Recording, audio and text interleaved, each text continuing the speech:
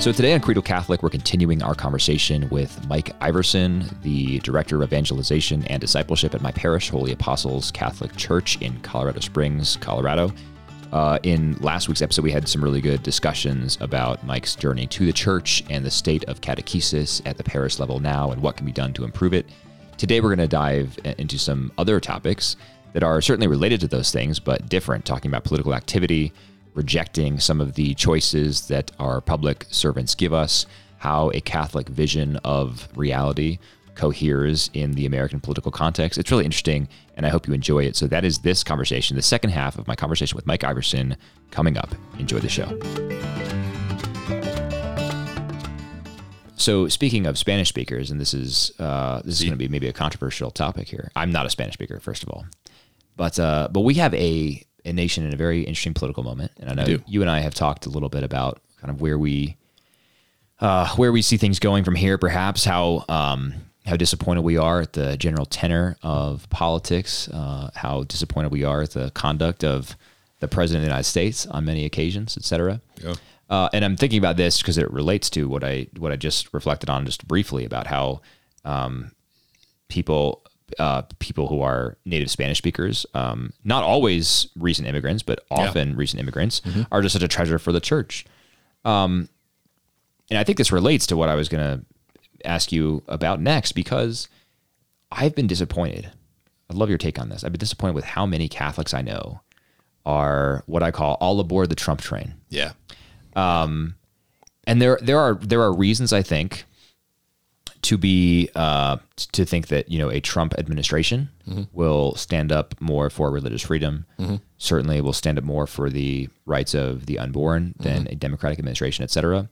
Yeah. But while those things may be true, it's also true that a Trump administration has not been standing up for the poor and downtrodden among us.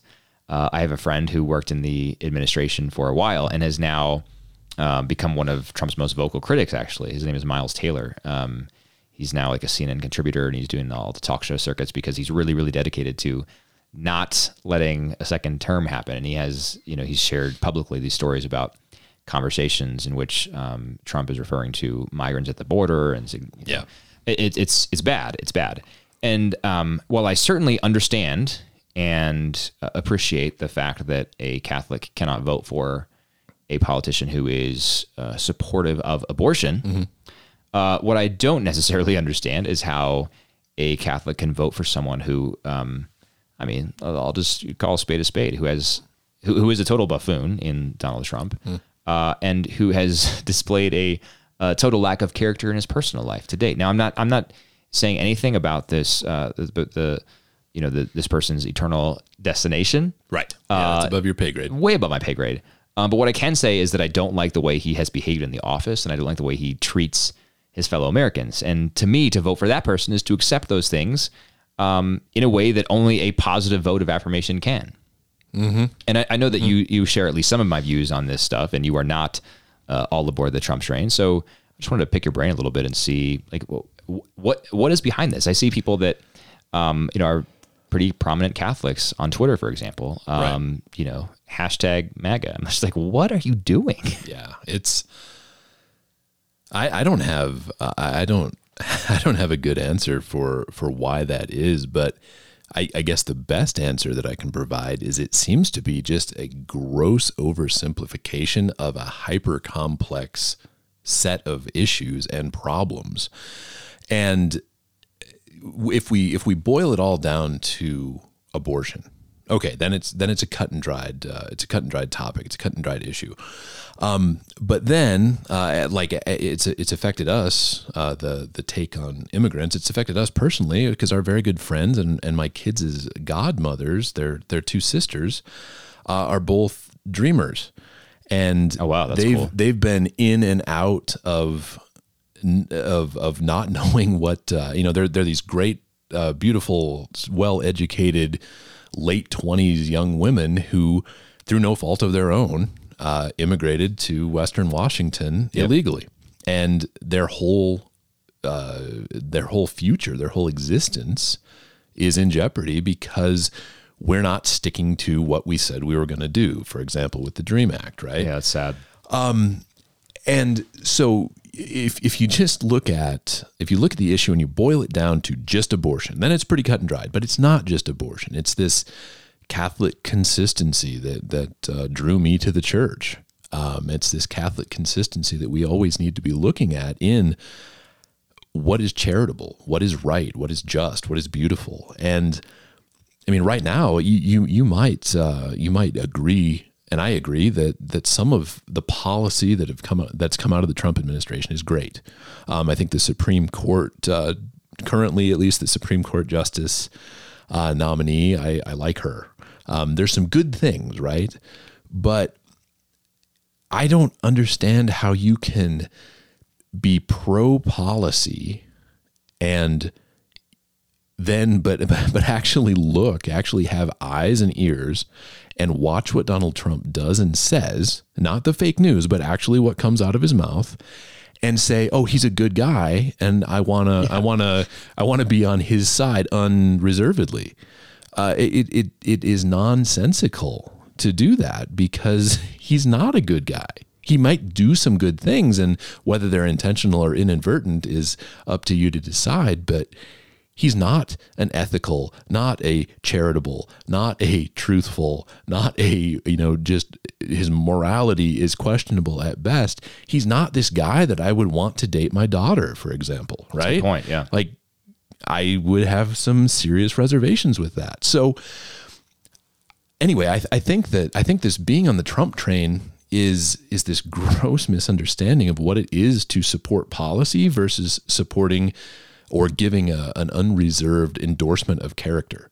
I think if you're giving an unreserved endorsement of character to any politician, you really need to think about that, because they didn't get to be professional politicians by being people of, generally, I'm generalizing, but by being people of super high morality, generally, because you can't really be a successful politician and not waffle on things, and sadly, not kind of play both sides of the aisle. So while I can understand voting for Trump because of the policy and because you're Catholic and because of the policy, particularly with abortion and pro-life and religious liberty, I can't even fathom how you could just give him your unreserved stamp of approval and say, he's my guy. Like, no, he might be the best that, in your estimation, he might be the best we have and he might be the best option, but he's still not, again, that guy that I want to, come over for dinner or date my daughter, right? No, that's absolutely right. I think, I know some people who are all aboard the Trump train, and explicit about that. And I know some people who are going to reluctantly vote for him. Yeah. Did the same thing in 2016, whatever, right? And now I've been upfront. I mean, just the last episode of Credo Catholic was with Bishop Hying of Madison, Wisconsin, and he talked about his pastoral letter on the election. And I told him that I've already decided I'm not going to vote this time around. And I've taken flack from that from all sides, really. One of my favorite objections to that that I think is completely nonsensical is abstaining is the same thing as a vote for X. And you hear that from both sides, right? The Trump people say abstaining is the same thing as a vote for Biden. Right. And the Biden people say abstaining is the same thing as a vote for Trump. And that's just like mathematically not true. Yeah. So I reject that. But another one that I think is worth thinking about is you don't need a perfect candidate to vote for that candidate, right? And I think that's the implicit. I mean, I think everyone understands that, right? No one's perfect except for Jesus, and we're not voting for Jesus to be our president. So we already have a savior. Exactly. So you don't need a perfect candidate, right? And my response to that is true, but I need a good one. Right. I'm not going to cast a vote in the affirmative for a candidate who is not a good candidate, right? Mm-hmm. And interestingly, the person who pushed back on me on that point is a Biden voter, and because I was at this point saying like, I am not endorsing Biden. I was sharing something about Trump that was bad, and basically was saying like, this person is not a good person. Mm-hmm. And then I clarified and said, I'm also, by the way, not saying that I'm going to vote for Biden. To me, neither candidate is acceptable. And one of the many responses was, you don't need a perfect candidate, right? And so, to me, Biden's candidacy is disqualifying because of his abortion position. Mm-hmm. It's really that simple. And the example that I used with Bishop Hying last week, that I use with people when I'm trying to illustrate this is, I think of abortion as the greatest human rights issue of our time, full stop. Yeah. Mother Teresa would agree with you. Exactly. 60 million babies since Roe v. Wade. That is an unfathomably huge number. I mean, how big is Young Life? Roughly 2.5 million. Yeah. I mean, about 2.5. So, I mean, just compared to the number of babies killed by Roe v. Wade, this is like stunningly tragic and horrifying. Yeah, the defining human rights issue of our time. So let's go back now to the Civil War. What was the defining issue then? It was slavery, right? Mm-hmm. Would we ever look at a candidate and say, I agree with all this person's policy positions except for the fact that they are a slave owner, so I'm going to vote for them? No, we would never do that. Like, that would be they ridiculous. disagree. Yeah, exactly. Totally ridiculous. But now let's take it one step further, make it maybe a little bit more analogous. And, because Joe Biden says, I don't support abortion, but I support a woman's right to choose, right? Yeah. So now imagine you have a candidate and you're like, I agree with this person on all policy positions, except for the fact that they support the right to own slaves. Like, they personally are against slavery, but they support the right to own slaves. Right. But that's okay. I'll still vote for them. And you need to be free to make your own decision with your right or a decision to own slaves or not, right? Right, exactly. Yeah, exactly. Who am I? Right. Who am I to tell you Who can't am I own another person? Precisely.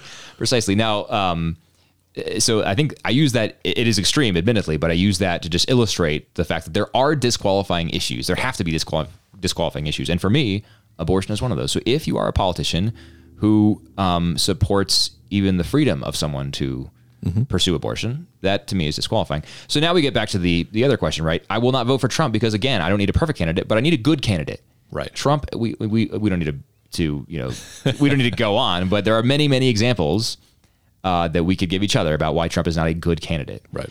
My idea, here's this. Right now, the ballot box is set up so that you vote, you basically check the box for every candidate that you want, right? Mm-hmm. And so you have, at the top of the ballot, you have president, right? Republican, Democrat, depending on where you are, you might have a Libertarian on the ticket. You might have some other Ralph Nader. Sort, is he still running? I don't know. He's been running as long as I can remember. Exactly. And so you get one choice for each position, right? And so you can you fill in your little box with the candidate of your choice. What if, Mike? What if instead of that system, you had a system in which there was a yes or a no box for every candidate? So in my system here, I could walk into the ballot box. I'm exercising my civic freedom to vote, and I'm exercising it responsibly. And I'm able to say, no, I prefer not to have either of these candidates be my president of the United States. Thank you very much. And so the reason why this matters, right, is because these votes would get counted. Yeah. And so you'd be able to, there would be a winner of the election, right? Invariably, someone would have more yeses than nos, but the idea is all the nos would basically cancel out the yeses. Mm-hmm. And so, but you'd also be able to see turnout, right? Because people will be able to turn out. Right now, basically, voter apathy suppresses turnout, right? Because if you don't care, you're not going to show up to the polling place. And if you don't have a good candidate, it's hard to care. Exactly. If, however, you have the ability to reject both of those options, then you show up to the polling place and you say, no, I refuse to make this selection. I vote neither, right? Uh-huh. So then the reason this matters, right? My whole argument, I wrote a piece in 2016 when I also did not vote for Trump about why I think third-party voting is valuable. And my argument there is not that, like, it's not the long shot argument. Like, if we all do this, they could win. I mean, I guess that's technically true, but that's not my argument. And it's not a very good argument in my opinion.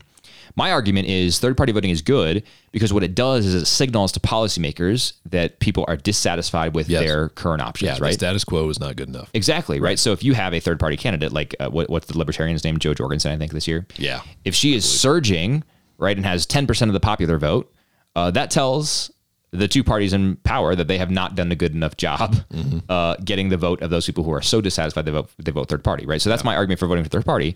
This also applies, though, to the no option, because then people look at, okay, we had this much turnout, but we only got this many votes. And not only that, our candidate got this many no's, right? Imagine if, like, our candidate got twice as many no's as yeses, right?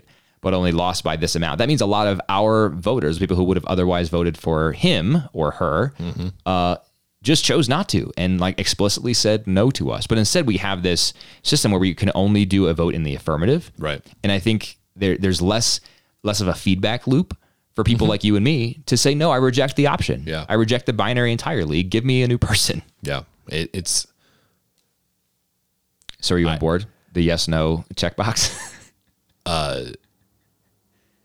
Can there be a third option? What is that? What I don't know. I just made that up. I was yes, no, I don't know. Yeah, maybe. Yes, no, uncertain. Or we could have Later. like a sliding scale, like Yeah, if we could do like a 1 to 10. Yeah, I feel. Oh, I'm a 1 over here, and I'm a 3 here. I'm a lukewarm 4, but maybe 5.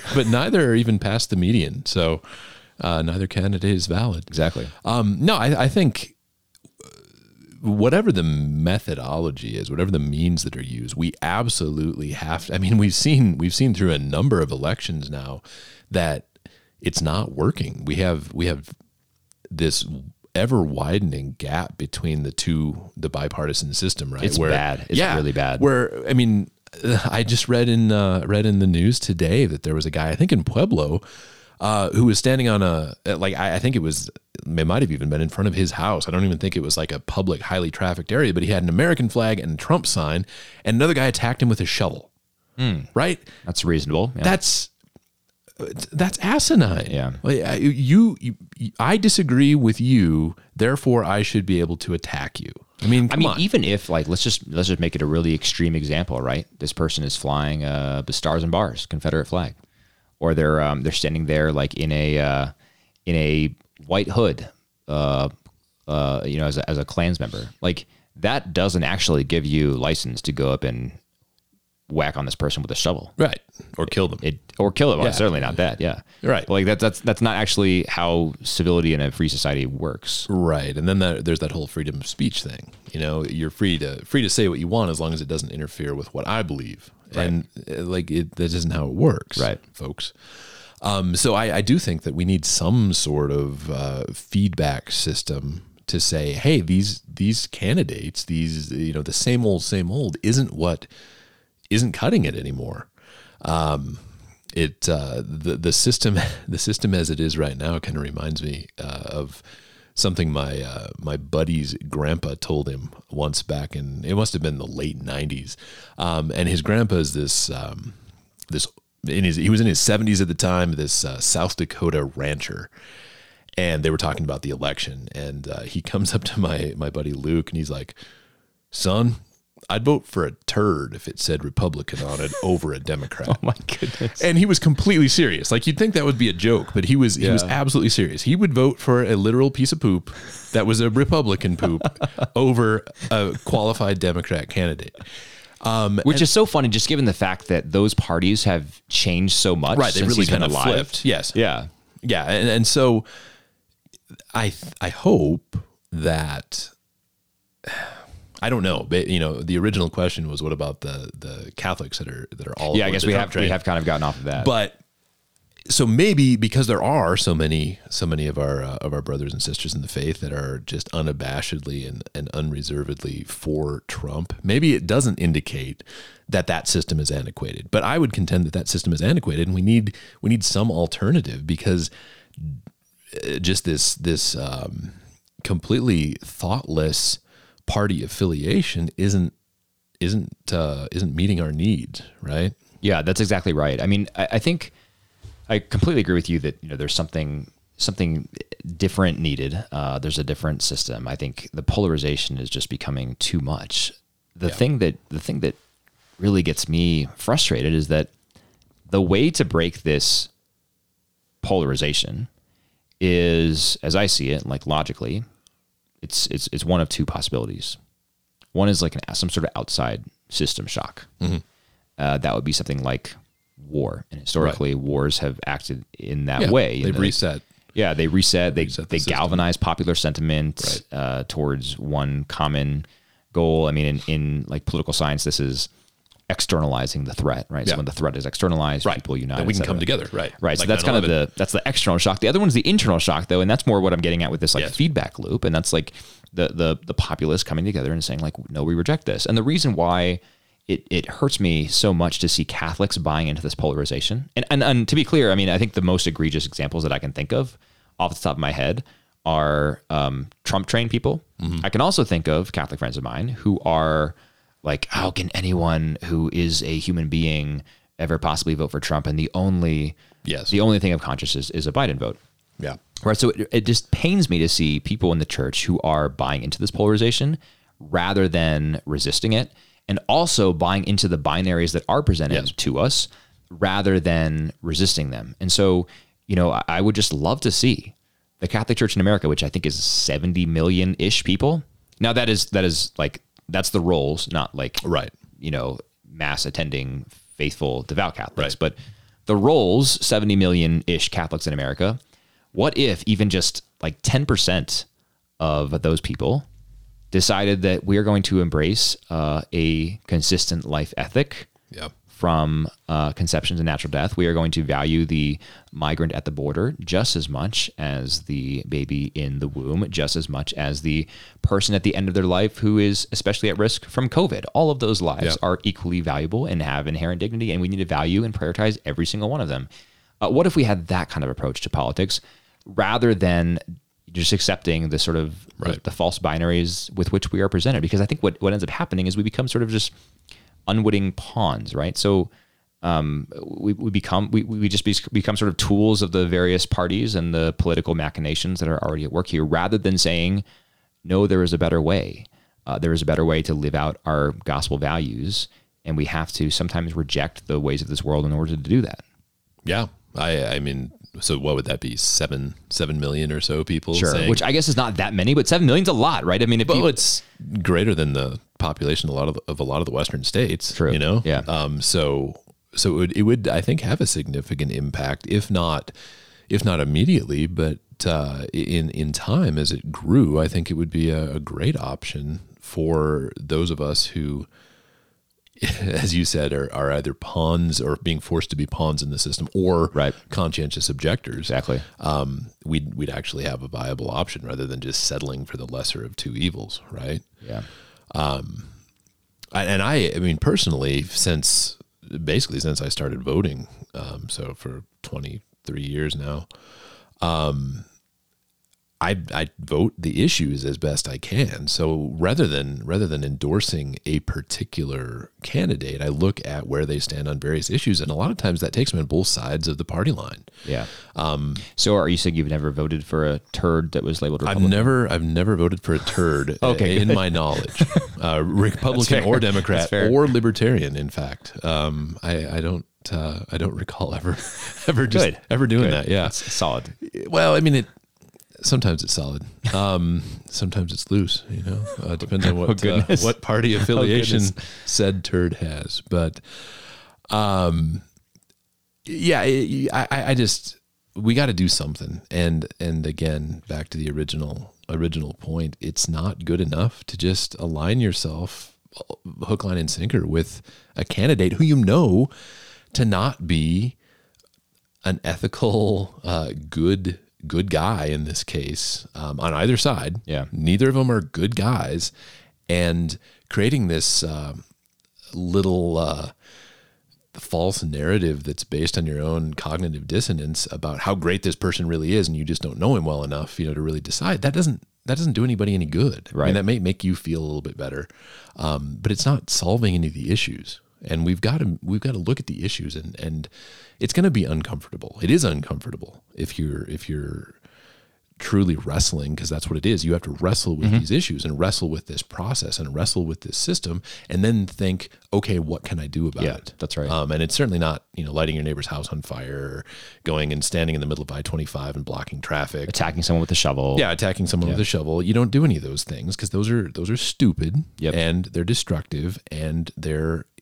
those things, acting out against a wanton lack of charity those are uncharitable themselves. Right. So no, you can't do that. You're part of the problem. But so how do we do this? And I think that, right now we're if nothing else, we need to be at a place where we can dialogue about this with our Catholic brothers and sisters, with our Protestant brothers and sisters, and not let our blind party affiliation preconceptions govern those discussions, or a lot of times even prevent us from entering into those discussions in the first place. Yeah. We need to seek some sort of middle ground, because we're all on the same team here as Christians, right? We're all looking for ultimately the same end.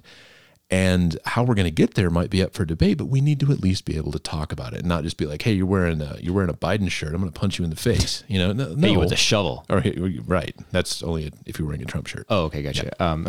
So I like your point here though, about dialoguing and just going back to this idea of mine, 10% of America's Catholics, 7 million people. The idea is not even making a third party. And by the way, there is a third party out there called the American Solidarity Party. I'm not sure if you're familiar with them, but they're basically, it's basically like the Catholic Social Teaching Party. I'm very intrigued by much of their work. They haven't gained much traction. So, but that's a potentially interesting third party option. They are fielding a presidential and vice presidential candidate this year. So maybe check in your state, dear listeners, if you're able to vote for them, the American Solidarity Party. But when I talk about the 7 million, I'm not even necessarily talking about like forming a political party or even having like a coordinated political action of some kind. I'm talking about 7 million people who are willing to do exactly what you were saying, Mike, like have conversations, have dialogue. I'm really big on down ballot voting, right? So I don't mean like going down along party lines. I mean like voting at the bottom of the ballot for your school board and your city mayor and your, sheriff, local judge, whatever. Your representatives, those people in your neighborhood. Right, exactly. That's really important stuff. And we need 7 million people across the U.S. who are really committed to those things and to applying a consistent life ethic to those types of decisions. Absolutely. And to living out and encouraging candidates to implement Catholic social teaching as well, right? And it's not about, Bishop Hying talked about this a little bit last week too. It's not about a theocracy. Catholic social teaching is not about a theocracy. I think people misunderstand that as well. Catholic social teaching is about, in the words of Pope Francis, about a human ecology. Right. It's about shaping society around the vision of the human person as possessing inherent dignity and recognizing that we are designed to be living in relationships with each other. Yeah, right. That's fundamentally what Catholic social teaching is about. And so you don't even need to buy into the existence of a God to recognize the virtue of Catholic social teaching. Right. It'll make a lot more sense if you do. Yeah. But this is not, this is not a like theocratic way of viewing society. So we need people who are motivated by those ideas, who maybe first understand those ideas. Just to go back to the catechesis point, we need people who understand Catholic social teaching. Absolutely. And are willing to make it happen. Yeah. And again, it's not. I think the biggest stumbling block that so many of us have is that it's not easy. There isn't a binary choice. There isn't just a simple, unnuanced option with this. These topics and these issues, such as Catholic social teaching, they're comprehensive. They deal with life from conception to the end, to natural end of life, and everything in between. And when we strive to understand the consistency and the sensibility and the logic and just the fact that it's good within Catholic social teaching, when we strive to understand that, it not only preserves the unborn and the immigrants and the poor and needy, the single mom who's working 2 jobs at Walmart and McDonald's and still can't feed her kids all the time. Not only does it help those people, but it triggers within us that internal censor, our internal governor that keeps us from hitting our neighbor with a shovel when he's wearing a Trump shirt. It's a good governor, yeah. I mean, come on. It's something that, when our moral compass, as I like to say, when our moral compass, as influenced by the Holy Spirit through the teachings of the church, is pointing at true north, it requires effort for us to go sideways. Yeah. We actually have to make a concerted effort to go sideways and start doing things that are destructive to other people. But when you don't know, when your moral compass isn't pointed due north because you're not well informed and the Holy Spirit isn't keeping your magnetic north in the north, who knows what's going to happen? And as to your point with that, it's not a theocracy. No, it's just sensible. It's answering the questions that the human person has. It's answering the issues of our life and answering the issues of our time. Yeah. It's well said. We are almost out of time, but I'd like to ask my guests, when I remember, that is, to share with my listeners one of your favorite saints. So who's one of your favorite saints, and what should we know about him or her? Yeah. There's so many. They're saints. But I think Pope Gregory the Great. Ooh, nice. I'm a huge fan of Pope Saint Gregory the Great for many, many reasons. But first of all, he was hyper competent in an era where there weren't necessarily a ton of super competent popes. Gregory, he instituted reforms in the church, and he was actually active in feeding the poor. He invited these poor men and women from Rome to sit in his courtyard and partake in a communal meal with him every week, every Sunday. Wait, so are you saying Pope Francis is not the first pope to care about the poor? He's not. Oh, he's not the first shocking. pope. Yeah, it is shocking to at least maybe some of our listeners. But no, this is a long-standing Catholic tradition. It goes back hundreds and thousands of years, in fact. To the very beginning, one might say. To the very beginning. Feeding 5,000 with loaves and fishes. I was just going to say, there was this guy that started this whole thing that actually fed the poor pretty regularly. But I think most impactingly about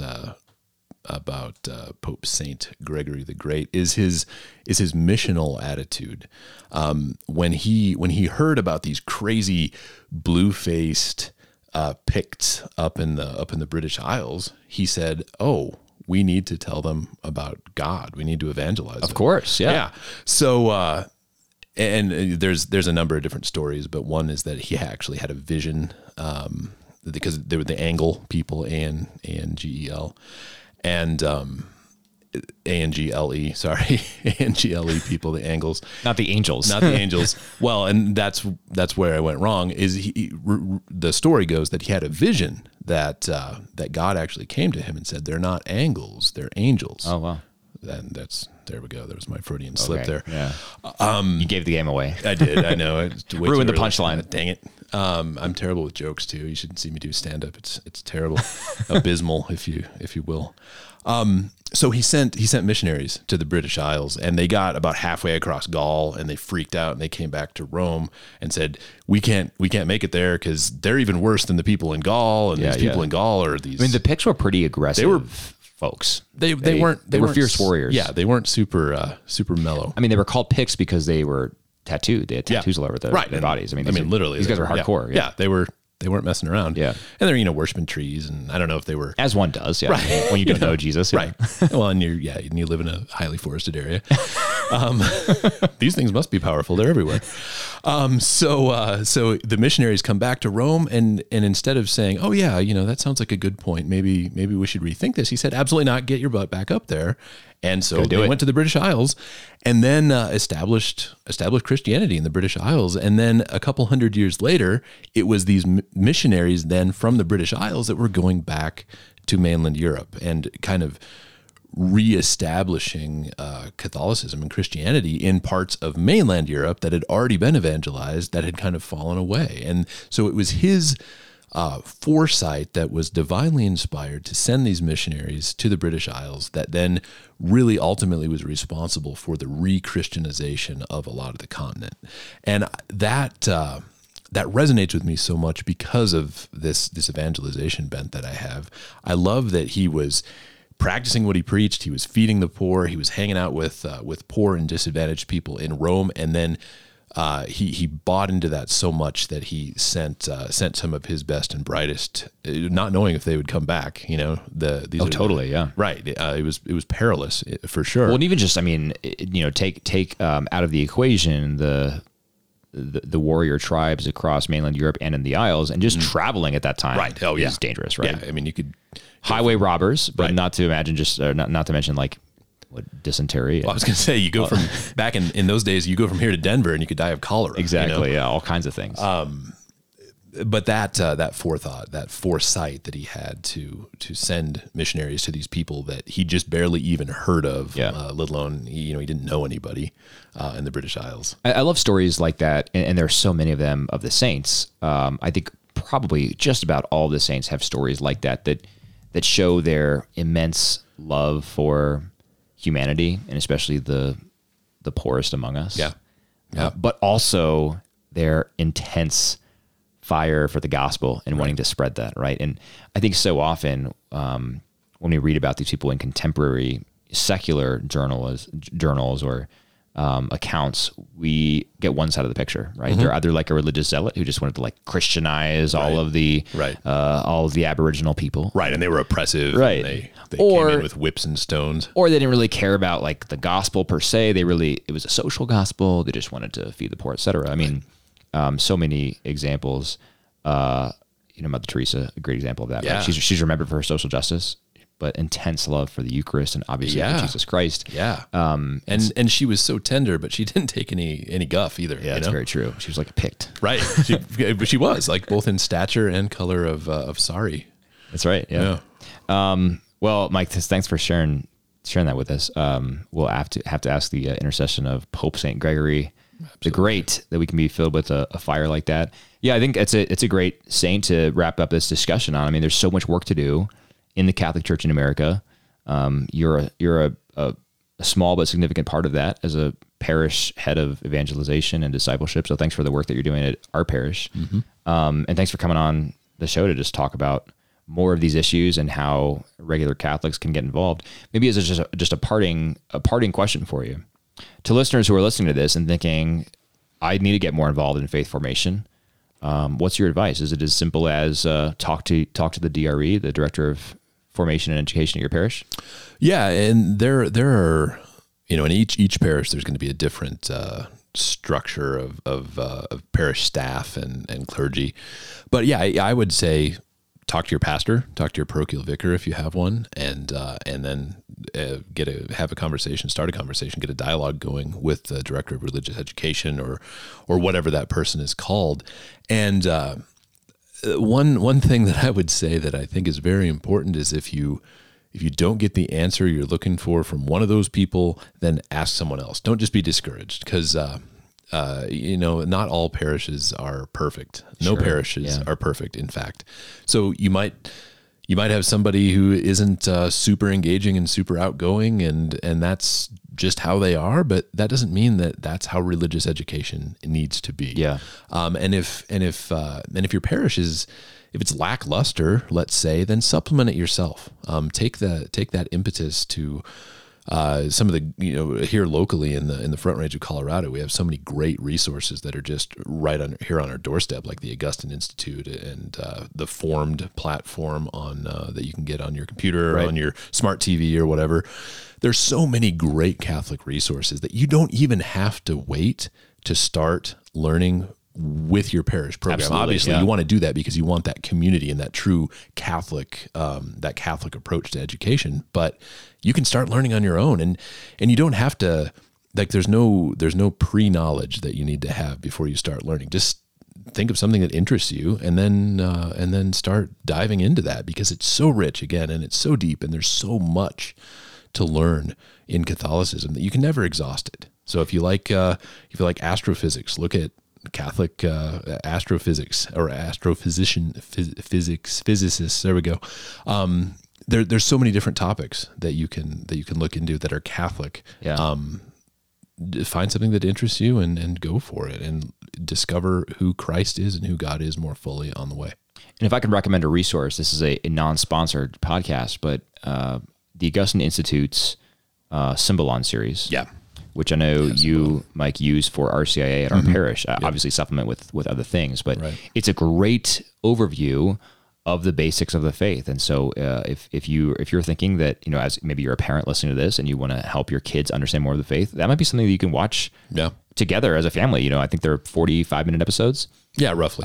You can, watch There's 20 of them. Watch one a week or something like that, right? And half a year in, you've got a really good education as a family on the Catholic faith. So that might be a good resource. Most parishes have a membership to Formed. And so you can go on there and just, you plug in your parish. They changed the login, so it's easier now. You just plug in your parish and then you're off and running and can check out those. So Symbolon, it's literally how it sounds. Symbol on, one word. I think it's Symbolon, the Faith Explained. It is, yes. So I'd Catholic recommend, Faith Explained. Okay, the Catholic Faith Explained, Symbolon. So I'd recommend that as a resource. And there's, like you were saying, Mike, there's no shortage of resources to educate yourself as a Catholic. So go do that. And thanks for listening to Creedal Catholic. You can send me a note, Zach, Z-A-C, at creedalcatholic.com. I want to thank Mike for your time tonight, Mike. To listeners, if you have any questions for Mike and want me to get in touch with him, you can email me at that email address, Zach at creedalcatholic.com, and I'll be happy to forward that on to Mike, and he can respond to you that way. Yeah, and I'd love to do that. So don't hesitate to reach out. Thanks for having me here, Zach. For sure. No, we'll do it again soon. Didn't get to my question about pipe smoking for you, so we'll save that for next time. Yeah, there's a hook for the next time. Exactly. Yeah. So stick around. Maybe we'll have Mike back again soon. We can talk about some pipe smoking. Maybe talk about some J.R.R. Tolkien, a famous pipe smoker. Yeah, that'd be great. And all that. So C.S. Lewis. Exactly. Yeah. The Inklings. All right. Well, thanks so much for listening to another episode of Creedal Catholic. Until next time, God bless you.